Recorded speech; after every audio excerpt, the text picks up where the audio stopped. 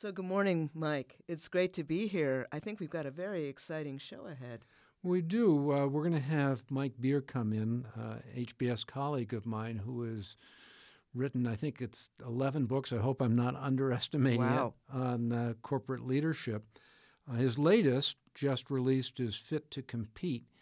The subtitle, Why Honest Conversations About Your Company's Capabilities Are the Key to a Winning Strategy. Now, this is sort of in your wheelhouse with all the teaching that you do in leadership and teams and so forth. But I'm interested in Mike's interest in adaptability. And I know, having seen the book, he's also interested in trust, which is important in negotiation as well. Yeah. The idea of an honest conversation is a really intriguing one to think about what that looks like in a corporate context, because it's also what we aim for in our classrooms, isn't it, Mike? It is indeed. And here at the business school, Harvard Business School, we've explicitly worked with the students so that they become good listeners of one another. Questions and comments build a thread in the course, and when the course is really going well, you can just sort of sit back and they take it from there. And it is interesting to think about the quality of an honest conversation. I'm eager to hear what Mike has to say, because it involves, as you say, being able to listen well, but also the ability to be able to speak so that you're heard. Yes. Well, let's invite him in.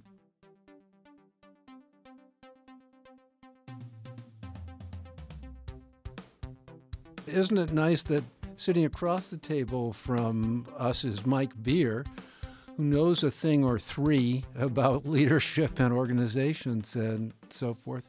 Mike, so great to have you on. It's my pleasure. Now, you and I go way back at the Harvard Business School. This is the first time I think you've met Kim. Just Yes. a little bit by way of background, how you became an academic and what you've been studying. Well, I, like all of us here at the Harvard Business School, got a doctorate and did a very unconventional thing after getting my doctorate. Instead of going to academia, I had an opportunity to go to Corning Glassworks, now Corning Incorporated, as their resident behavioral scientist, and began to do some things I had learned as a PhD, which is, do applied research. Mm-hmm. That changed with about 9 months or a year after I got there. I got this call from a small plant, actually in Medfield, Massachusetts, which was a Corning plant. And they said, Mike, we have read The Human Side of Enterprise by Doug McGregor, and we want to become a Theory Y plant. Doug talked about X being authoritarian and down, top down, and Y being high involvement, more participative, without going into more detail. And we want to become a Y because not only do you think this is a good idea, but our business requires high quality, instrument business, et cetera, which is different from Corning's. And we have all worked in Corning plants, and we think the culture is not a good one for what we're trying to do. You've been in this for a long, long time. So much in our lives is happenstance, that we happen to be in the right place at the right time, that we see a problem and so forth. You've been at the Harvard Business School for 30 years. Well, emeritus since then, but 30 active, Yeah, and still active in the field. Yeah. And I'm looking down to my right. Here is yet another book. You're in double digits in publications now, Fit to Compete, which just came out this year, subtitle of which is Why Honest Conversations About Your Company's Capabilities Are the Key to a Winning Strategy. I'm wondering whether you can tell us in a few minutes just what some of the core ideas are, and if they're over my head, I'll interrupt with questions, and Kim, who is saving her voice, will come in from time to time as well. But what's the message of the book, Mike? It might help if I started with a brief description of how it began. I had a call from the CEO at that time, Ray Gilmartin of Becton Dickinson, with his chief strategy and human resource officer. And what is Becton Dickinson? It's a global medical technology company. And they all were at the senior level, former strategy consultants. And they said, we have great strategy, but we have some difficulty executing our strategy. And he described problems in getting U.S. divisions to get their products over to Europe, some resistance in Europe, not a lot, but some. Can you help us become a company capable of executing our strategy? And so I and my colleague Russ Eisenstadt, whose ideas are also in the book because we created a lot of these ideas together, had to think about how to get a senior team to examine not just their strategy, which is what they had been very good at doing. How do we get the senior team to figure out whether the organization is capable of executing their strategy? Yeah. And out of that grew a methodology, which we call the strategic fitness process. The term fit has been around for a long time. It's alignment of the organization with the strategy and values, which we added to it later. And do our capabilities, our organization, fit our direction? So it sounds like that's not an alignment that one can necessarily count on. That's right. Most firms are not totally aligned. Their challenge, particularly when they introduce a new strategy or want to change the direction, sometimes even looking at their current direction, is they're not aligned. That lack of effectiveness in executing what senior management thinks is critical to the success of the organization is really the core, I argue, of creating an effective system of organizing, managing, and leading. So one of the perspectives here is that organizations are systems, and one of the problems in business and leadership is that they do not think systems. They take initiatives. We got a customer problem. Let's work on the customer problem. The question is, why do you have a customer problem? Customer satisfaction or whatever it might be. It goes all the way back into the organization as a system. It may be the structure. It may be the leader themselves or the leadership team's own way of leading the company. It may be processes of one kind or another that don't exist or are broken. It may be HR policies in terms of how they hire and develop their people that allows that to happen or not. But I'm looking down at the subtitle here. Second word is honest. Yes. Why honest conversations are key. Right. So when you look at non-alignment, where does a lack of candor fit into that equation? So the argument of the book is that that people in the organization below the top, first of all, the argument is the top doesn't really understand how aligned they are or not. They have some notions about it. They know when there's a problem, but they don't really know what is the cause of the lack of alignment. What makes it hard for those at the top not to have that understanding of they don't ask. They just don't recognize that people below the top have rich and real powerful information about why things are not working, whether it be any of the elements I talked about, and how that connects to their intent, their strategic or cultural intent, their values, if you will. And that lack of conversation is preventing them from understanding the system of organizing, managing, and leading. So the higher up you go in the chain, it sounds like the greater the challenge of knowing what's going on. Well, we argue basically partly on the basis of previous research. I wrote a book called The Critical Path to Corporate Renewal with Russ, who's co-founder of these ideas, that organization transformation occurs on a unit-by-unit level. So you have a corporate unit. And by unit, well, I guess you're about to say it. Your corporate unit, business unit, functional unit, regional unit.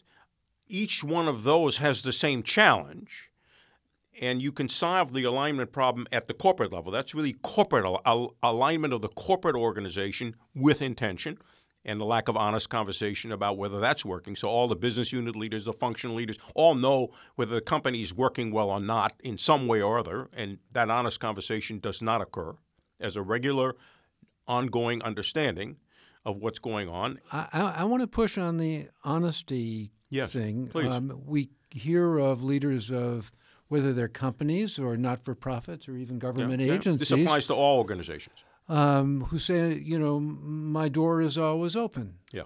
Well, it is, and some leaders keep it open.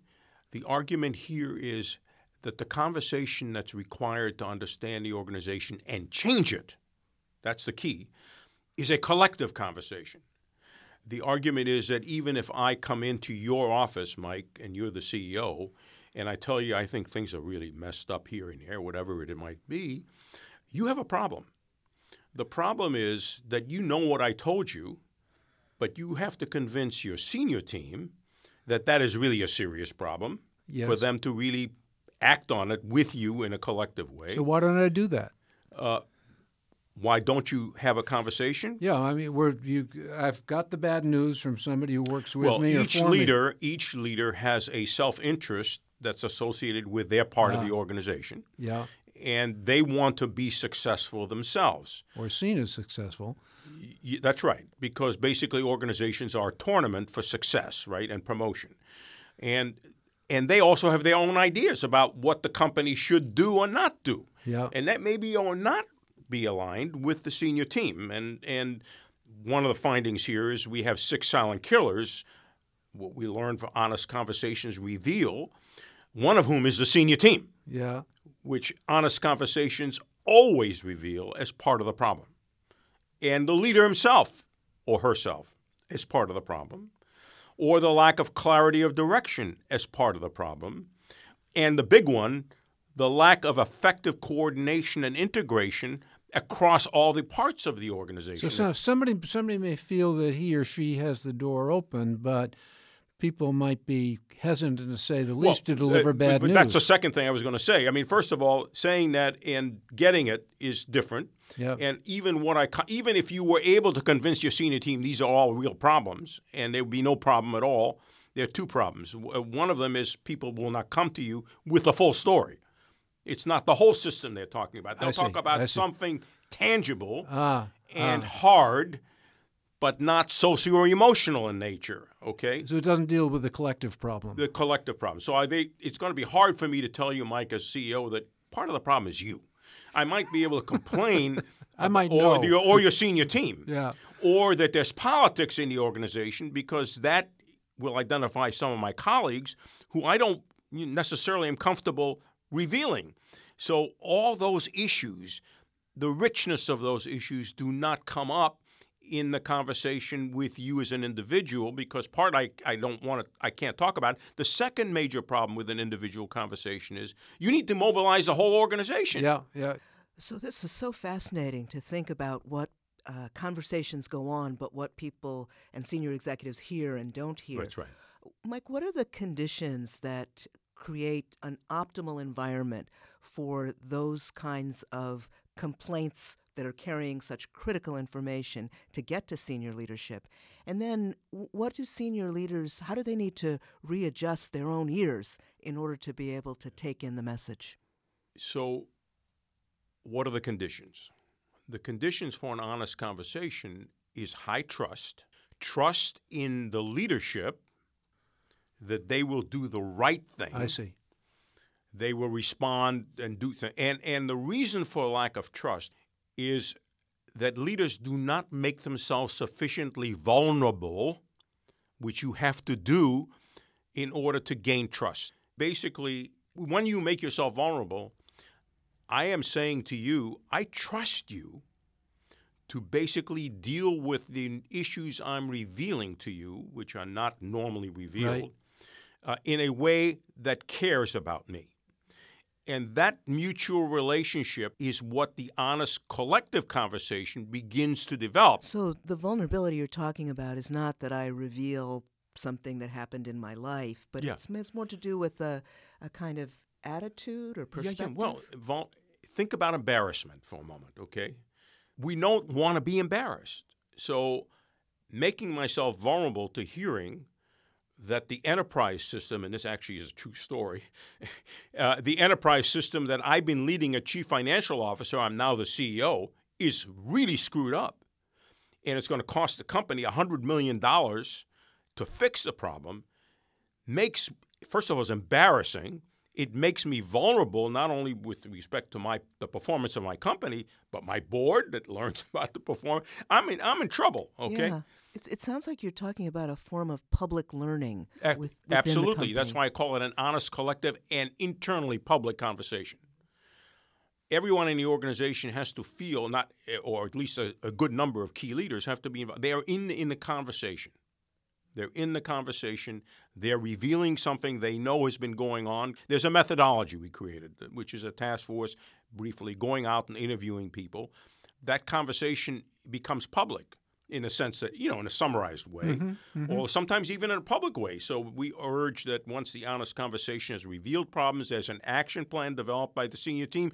The senior team has to get the approval of the task force or get them to consider the strategy and the change effort. Tell them whether it's going to work or not, and if they've heard everything or not, and then they have to share it with the whole organization.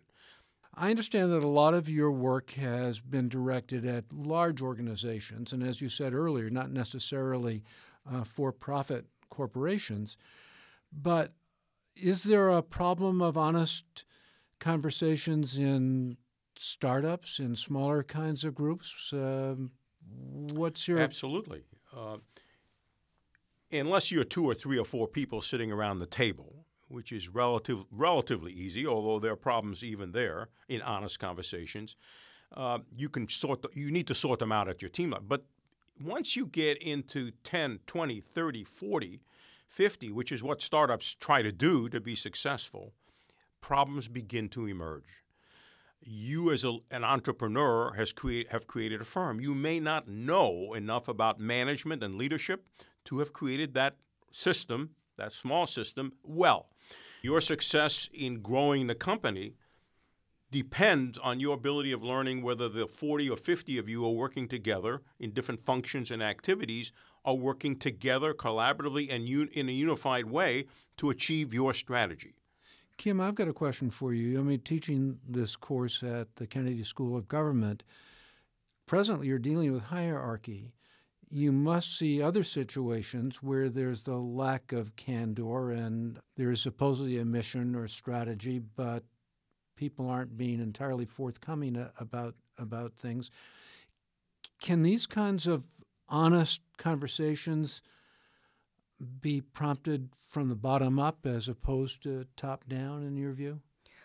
Well, there's so much resonance with the work that Mike is describing in his book, Fit to Compete, in his articles. It is so true, and the experience of my students as they describe their work lives, where the people at the top don't necessarily know what's going on at the middle, let alone what the people who've just entered the system what they're seeing and thinking. Right, what they're seeing. If I could just add one thing. Please. The argument of the book is that we know organization failures occur for many different reasons, and multiple reasons are giving: poor strategy, poor structure, bad customer relations, etc. The argument I make is that all those at the core of all those problems that undermine whatever the problem is a lack of honest conversations. If you solve that problem in organizations, you solve everything else, because problems surface. If you are held accountable for performance or care about performance or both, you're going to deal with them in one way or another, and you'll find the resources to deal with them, or you'll deal with them yourself if you have enough resources. That is the underlying. Think Boeing 737 MAX. Oh. Think Volkswagen's problem. Think Wells Fargo's problems. All the people below the organization knew what was going on. The CEO of Wells Fargo did not want to be fired, and he didn't want to do a bad thing. He just did not understand that the policies and practices with regard to creating new accounts was really escalating into a major ethical as well as a performance problem. So what would have happened if he'd asked for created mechanisms for an honest, collective, and public conversation from which he could learn that his initiative was causing all kinds of not only performance but ethical problems? You're describing a very important shift in maybe how we think about leadership. Absolutely. Which is the leader, the person who is exercising leadership, who's practicing leadership, is also modeling what it means to learn in public and what it means to learn in process. Yes, absolutely. The premise of this, the underlying problem we have in organizations and institutions, whether they're government, not-for-profit, is our model of leadership. The underlying premise of leadership is you got to be strong and you got to be decisive. And of course, I'm not saying you don't be strong and be decisive, but that in itself does not create a great company, a great not-for-profit, or good government organization unless you recognize that in addition to advocacy, you also have to have the capacity for inquiry. It's those two things together. Inquiry alone will not do it either. Your job as a CEO is to create a direction for the company and redefine the direction based on inquiry, okay? So what we've created is a process for inquiry and reflective learning. The notion is that if you learn, that organization change through a learning process, not through a direction. Well, it's interesting, Kim. You had said it'd be great to talk to Mike about leadership. Can we get you back at some point to do that? Absolutely. You know, it also seems, Mike, that you're talking about the fundamental importance of being curious when the results aren't what you expect, and being curious about the complaints that people bring to your office. Curious and human. Most hierarchies kill humanness at the lower levels and at the top. And I argue in a book that hierarchy is one of the underlying problems, and essentially honest conversations are a way to suspend hierarchy, create a trust-based relationship to learn what the hell is really going on here, and fix it. It doesn't eliminate hierarchy. You need hierarchy. Somebody at the top has got to decide if it can't be decided at lower levels in an effective way. Well, thank you so much for joining us. The book is Fit to Compete. The website is Beer, B-E-E-R, Michael.com. So great to be with Mike Beer on Agility at Work. And thank you, Mike, for an honest conversation. My pleasure.